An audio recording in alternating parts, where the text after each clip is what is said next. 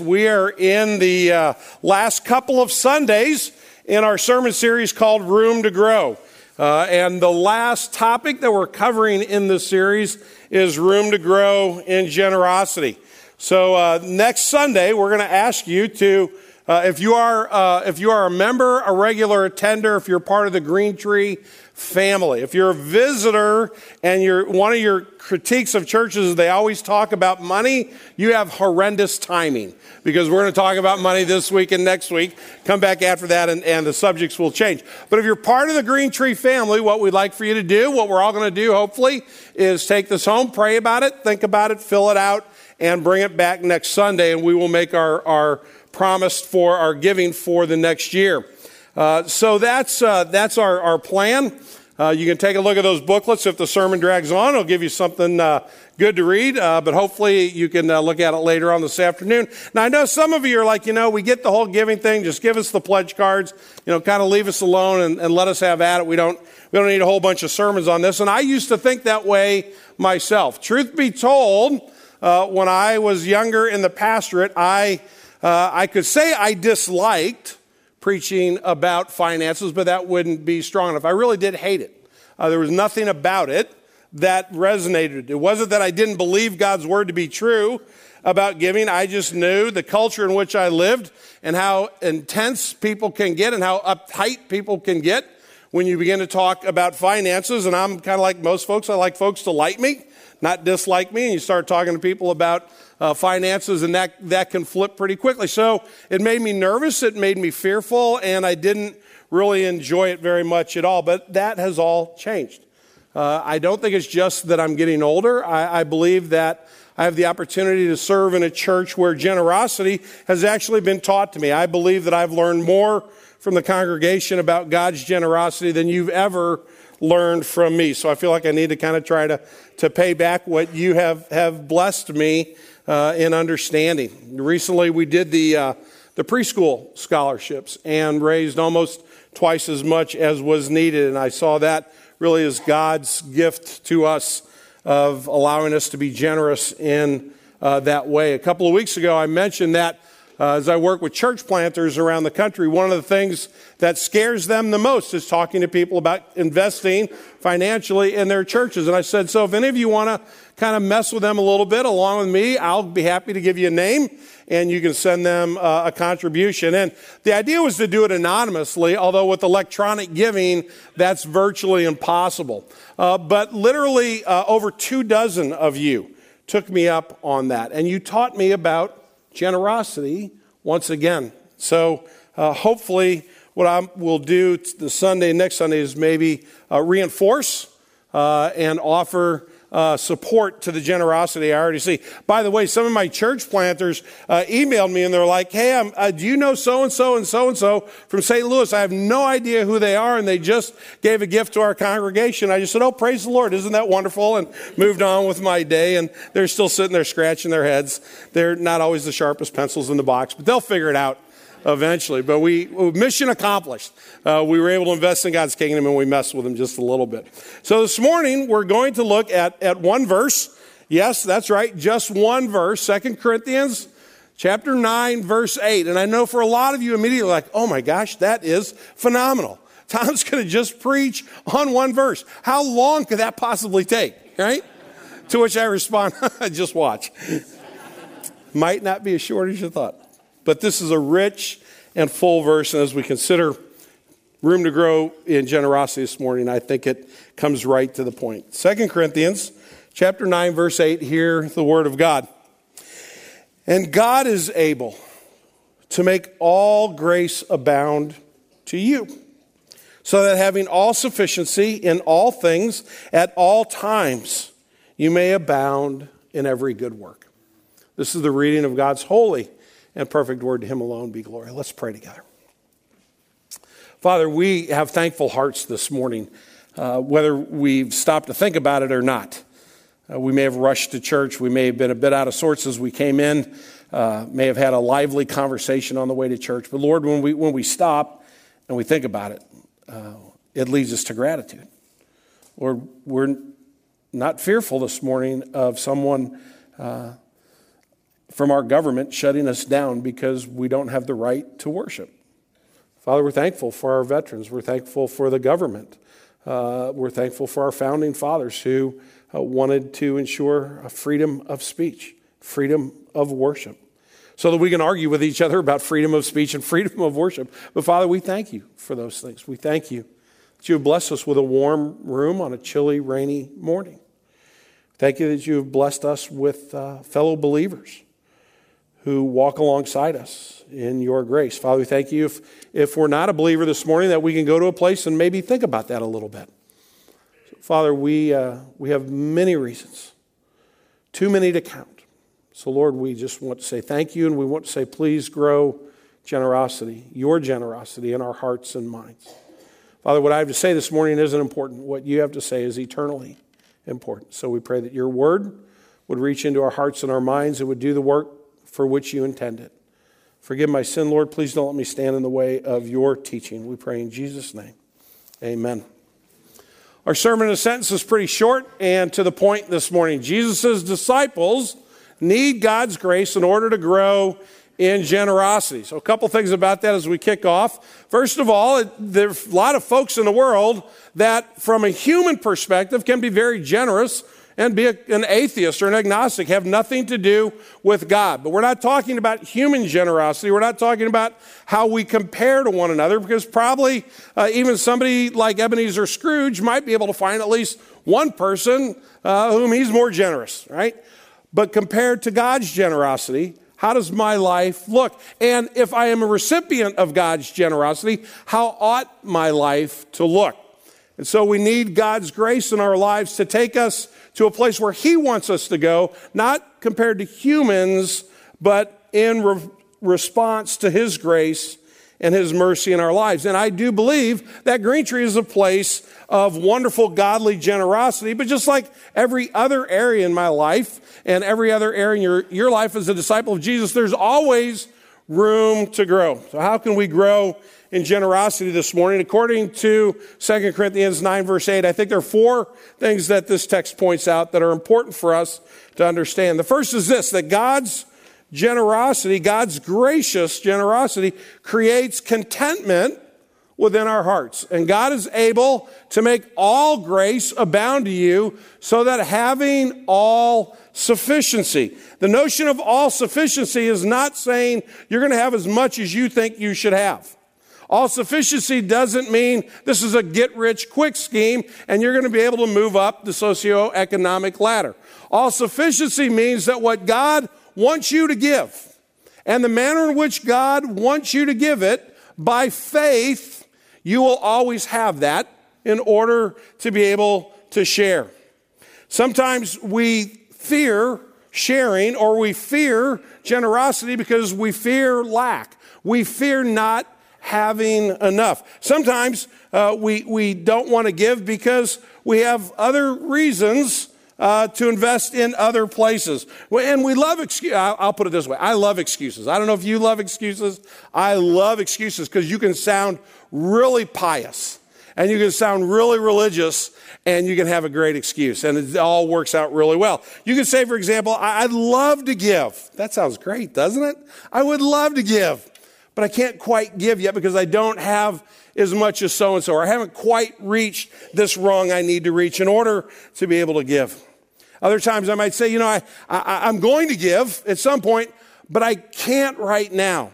Because the market can't ride this crest forever. It's gonna come down, and I've just gotta hedge my bets. I just gotta be so careful. But pretty soon I'll be able to give. Those things sound really good. I think it would be helpful if we acknowledge the truth. And I'll just acknowledge the truth for myself this morning. You can wrestle with yours before the Lord. My truth is simply this: I love spending on me. I think Tom Ricks is a pretty good guy. And I think every once in a while he needs a little bit nicer cigar than some other folks have. And I don't mind going out and splurging a little bit on him. I don't mind reaching out to my coffee guy and saying, hey, I might need an extra bag this month because I have family coming to town and they're going to drink my good coffee. And I've got to have enough to hide in my desk drawer to make sure that Tom Ricks has good coffee, because that Tom Ricks deserves to have a good cup of coffee, right? I can come up with all kinds of really fine-sounding ways of telling you how selfish I can be. And ultimately what God wants to do is not help me give stuff away. God's not interested in changing my behavior one iota.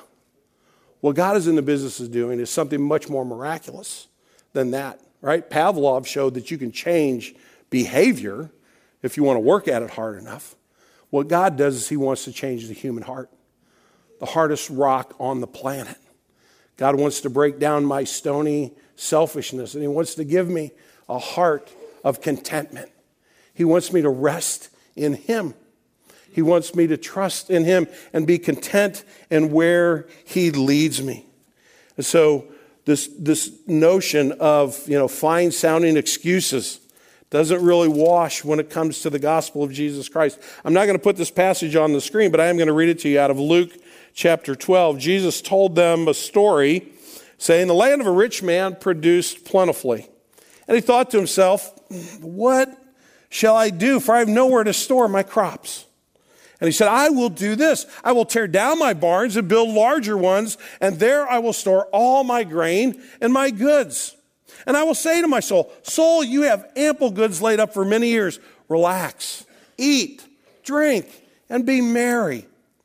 But God said to him, fool, this night your soul is required of you. The things you have prepared, whose will they be? So is the one who lays up treasure for himself, but is not rich towards God. I am really good at building bigger barns. That's my knee-jerk reaction. When I have the opportunity to be generous or to spend on myself, I tend to look to Tom's needs before I look to anyone else's. Perhaps you're the story of a businessman in a particular community, and he had made a lot of money. He had made a whole bunch of money. He was a multi-millionaire. And the woman who was leading the campaign for the United Way that year went to his office. But before she went to his office, she did some research. And she found out that he never really gave any of his money to anyone. So she kind of had all of her ducks in a row, and she went in and she made a really fine-sounding argument and helped him understand that why the United Way ought to be the first thing on his list. This will be the chance for you to really make a statement in your first giving statement in our community. And this is it. She thought she had it done really well. He leaned across the desk and he looked at her and said, young lady, do you know that I have a mother who is ailing terribly towards the end of her life? And is in great need. And she said, oh, no, I'm sorry, I didn't know that. He said, and do you know that I have a sister whose husband walked out on her, and she has 4 children, and she's almost destitute, and she's trying to take care of those kids. And she said, oh, I'm terribly sorry, I didn't understand that. He said, and do you know that I have a brother who isn't able to hold down a job? He's never been able to hold down a job. He hasn't worked for 5 years, and he's virtually out on the street. Do you know that? And she said, sir, I'm so sorry. I had no idea about any of that in your family. And he said, so if I'm not going to give a penny to them, why would I give any to you? It's funny, except it's not, right? It speaks to the condition of the human heart. It speaks to a lack of contentment. And it speaks to looking for contentment in the wrong place. It speaks to a selfishness that is deeply rooted in our hearts and in our souls and in our minds that only God can change, but God can change hearts and minds. He can move us in a radically different direction. And I'm going to read one other encounter in the life of Jesus to you just very briefly. It's just a couple of verses out of Luke chapter 21, verses 1 through 4. Jesus looked up. He was in the temple on this particular day. He looked up and he saw the rich putting their gifts in the offering box. And he saw a poor widow who put in 2 small copper coins, which was about $2. He said, truly, I tell you, the poor widow has put in more than all of them. For they all contributed out of their abundance, but she, out of her poverty, put in all she had to live on. I don't think Jesus is condemning the rich in this particular passage. He gets after people about being selfish. Trust me. You go through the Gospels, you can't miss it. But I don't think that's what's going on in this particular case. I think what he's saying is he's applauding this woman for having a faith to believe that God will provide her every need. I think what he's seeing here is contentment at a deep level. And so she's able to share generously because she knew what? She knew that God is my provider. And she showed that she believed the prayer that Jesus taught his disciples to pray. Father, give us this day our daily bread. Who do you pray to when you pray that prayer? say, well, Tom, it's the Lord's Prayer. I pray to the Lord. It's not what I mean. When you're thinking about your daily bread, who are you dependent upon? Who do you look to make sure that your family is cared for? A lot of us look to ourselves. And a lot of us say, you know what, I actually have to make sure that I take care of everything else before I'm generous because that's my responsibility. And we misunderstand that that's not our responsibility, that everything we have has been given to us by God. Everything we will have will be given to us by God. It belongs to Him, and He calls us to be content and to live by faith. Secondly, God's grace not only creates contentment, but according to this verse, God's grace provides perspective. And God is able to make all grace abound to you so that having all sufficiency in all things. In all things. So not just in finances, but in all things. In other words, generosity, if you really want to grow in generosity, it's kind of a thinking person's game. You know, it's not checkers, it's maybe a little bit of chess because you've got to think a few moves ahead. You have to look at the board holistically. This isn't just about my wallet. This isn't just about my checking account or my savings account. It's certainly part of that. Next week, we're going to make a financial commitment to our spiritual family, but it's much deeper and much wider than that. Have you ever sat down and thought about all the things that, in a sense, are yours and how you could use them for the kingdom of God, how you could invest them in caring for others? I'm not, again, just talking about finances. What about your time? Everybody has time. Time is the great commodity of our generation. We feel pressured on our time, but it is certainly there, and we certainly make choices about our time on an ongoing basis. What about the talent that God has given you?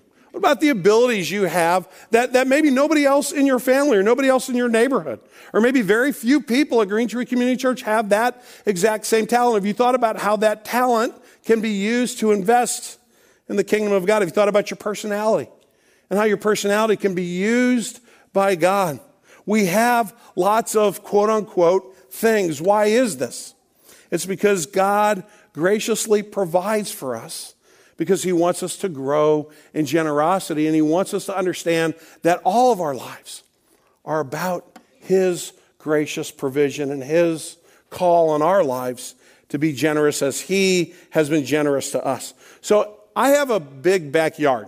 And my house is right next door to my mom's house, and she has a big backyard too. So between the two of us, we have a really big backyard, and I'm the lawn boy for the backyard, for me and for my mom. And this time of year, I don't complain about having a big backyard. It's wonderful this time of year. The very back edge of our property is the Missouri Pacific Railroad tracks. Behind that, there are a couple of houses that you can't hardly see because they're in the woods. And right across the street from those houses is Kirkwood Park. There's a lot of peace and quiet in my backyard this time of year. I stood on my driveway yesterday late afternoon and watched 5 deer run around my backyard. I mean, it's really nice. When I complain about my backyard is when it's July, and it's 762 degrees and 100% humidity, and the grass has to be cut, right? That's when I start griping about my yard. But you know what? My yard is a tool for generosity, right?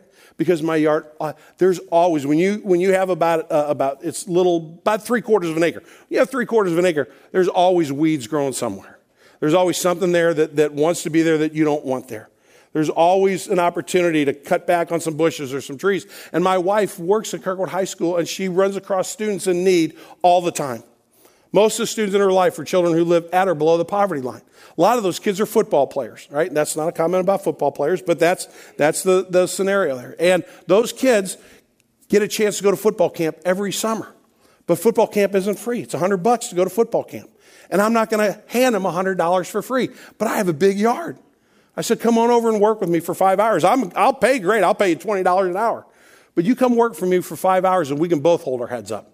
I'll pay you for your work, and you turn around and now that's your money, and now you get to pay your way to football camp, right? It's a way, something that God's given me that I can put to good use for generosity. I don't know if you've looked at this booklet, if you've really had time to check it out, but the second to last page in here, there's a quote by Scott Hawley, and what Scott points out is that this notion of all things. You know that we have a parking lot?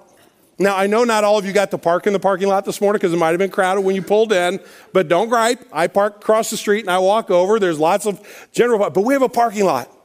And you know that God's given us that parking lot to use generously. Listen to what Scott Hawley says.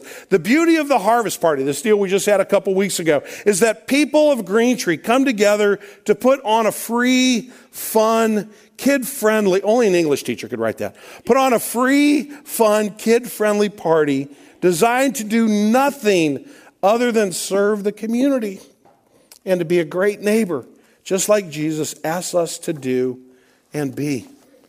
God's grace provides us perspective. And that perspective is that all of my life can be given as a generous offering to the God who redeemed me through his generosity. Thirdly, not only does God's grace create contentment and provide perspective, but God's grace broadens our vision. Back to verse 8, which we're going to have memorized by the end of the sermon. It's going to be great. And God is able to make all grace abound to you, so that having all sufficiency in all things at all times. There's never a bad time to be generous. There's never a day where I say, I'm taking the day off from generosity because today's really all about stinginess. Today's really all about me taking care of me before everybody else. There's always an opportunity every day of our lives to live in the generosity that God creates for us. We've been on a 4-year journey, and really when you stop and think about it, it's really, for those of you that have been here quite a while, it's really about a 7-year journey ever since we invested in purchasing the property where the Alpine shop is. And we have given and given and given over numerous years, and many have given sacrificially and faithfully. And the guy who has helped us in our journey is a guy named Rusty, and he's become a good friend to some of us on our staff. And Rusty has said to me recently, Tom, you've been at this for a few years now. You gotta kind of be careful because the congregation can grow a little bit weary. You can't press too hard. You can't always have your foot on the accelerator. Sometimes you just step back and celebrate and enjoy what God has done. So we're going to do that. We're going to step back and we're going to enjoy what God has done. You ready? Go. Okay, now we're done. We're going to move on. I hope you celebrated, and I hope it was good. When do you get tired of investing in something that pays you back in ways that you can't even begin to imagine? Let's suppose, and you're really going to have to use your imagination, let's suppose I was an investment guy. And let's suppose I was one of the best investment guys around. And let's suppose that every year on a certain day, you gave me X amount of dollars. And every year on that anniversary, 1 year to the day, I gave you your money back with what I was able to make for you. And let's pretend that I was able to every year, the worst you ever got back, the worst you ever received back from me was 30%, right? When are you going to grow weary of that? When are you going to stop calling me and ask me when the next time is you're going to invest with me? When are you going to say, Tom, I am exhausted from making between 30 and 50%. Please stop bringing these wheelbarrows of cash back to my house. I just can't take it anymore, right? It's never going to happen, right? Why? Because we see a good deal, we're going to run after it. Friends, this is the greatest deal in the history of the world if you have a vision to see it. If you see it through the lens of God's grace, we have the opportunity to invest in an eternal kingdom. We have an opportunity to be used by God to change lives for all of eternity. That's why we're interested in paying down our long-term debt. I know everybody kind of gets tired of hearing that phrase, but the reason we want to get that off the books as fast as we possibly can is because I can't remember what the number is. Do you see how many kids we have downstairs every week? You know how many people in our community are in need of God's grace and mercy through the gospel of Jesus Christ? We're not done, not by a long shot. The opportunity to invest in ministries, the opportunity, the preschool scholarship was just the tip of the iceberg of the needs that are in our community. Brian Roskins, our current church planter out in St. Charles, they're up and running. And I thought it'd be a couple years before God might begin to show us where the next church plant would be. And surprise, surprise, I think I've actually met the next church plant for Green Tree. And if God is doing what I think he's doing, we're going to plant in a neighborhood where we would never have thought about planting before, and we might actually have a positive impact on race relations in St. Louis, as if that were a thing that maybe could use some attention. Brothers and sisters, the problem isn't with God's provision. The problem is with my vision to see it for what it is. And God's bringing us opportunities to have our hearts and our minds expanded to see the world the way he sees it. His grace broadens our vision. And fourthly, God's grace reveals our calling. And God is able to make all grace abound to you, so that having all sufficiency in all things at all times, you may what? Abound in every good work. God's provision that leads us to generosity is intentional on His part. Let me give you one other verse, and I am going to put this one on the screen. Ephesians 2:10. For we are God's handiwork. Paul's talking about Christians, about disciples of Jesus, the folks that need God's grace in order to grow in generosity. We are God's handiwork, created in Christ Jesus to do good works which God prepared in advance for us to do. It's not by happenstance if you are part of the Green Tree Community Church family. You may think your spiritual family put the fun back in dysfunction, and you might be right about that.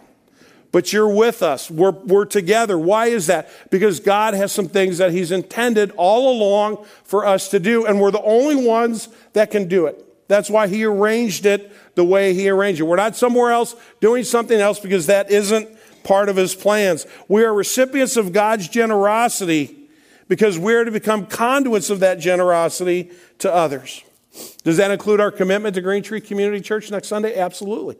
No question about it, but that isn't all of it. Most of you don't work at Green Tree Community Church. Most of you are out those other side of those windows every day, serving in your home, serving in your neighborhood, serving in your business, teaching in your school, wherever the Lord has placed you, and all of that is by His design. There's no coincidence here. It is by God's intention that we live in this generation, here and now in this church, in order to share His generosity with others. That is our calling.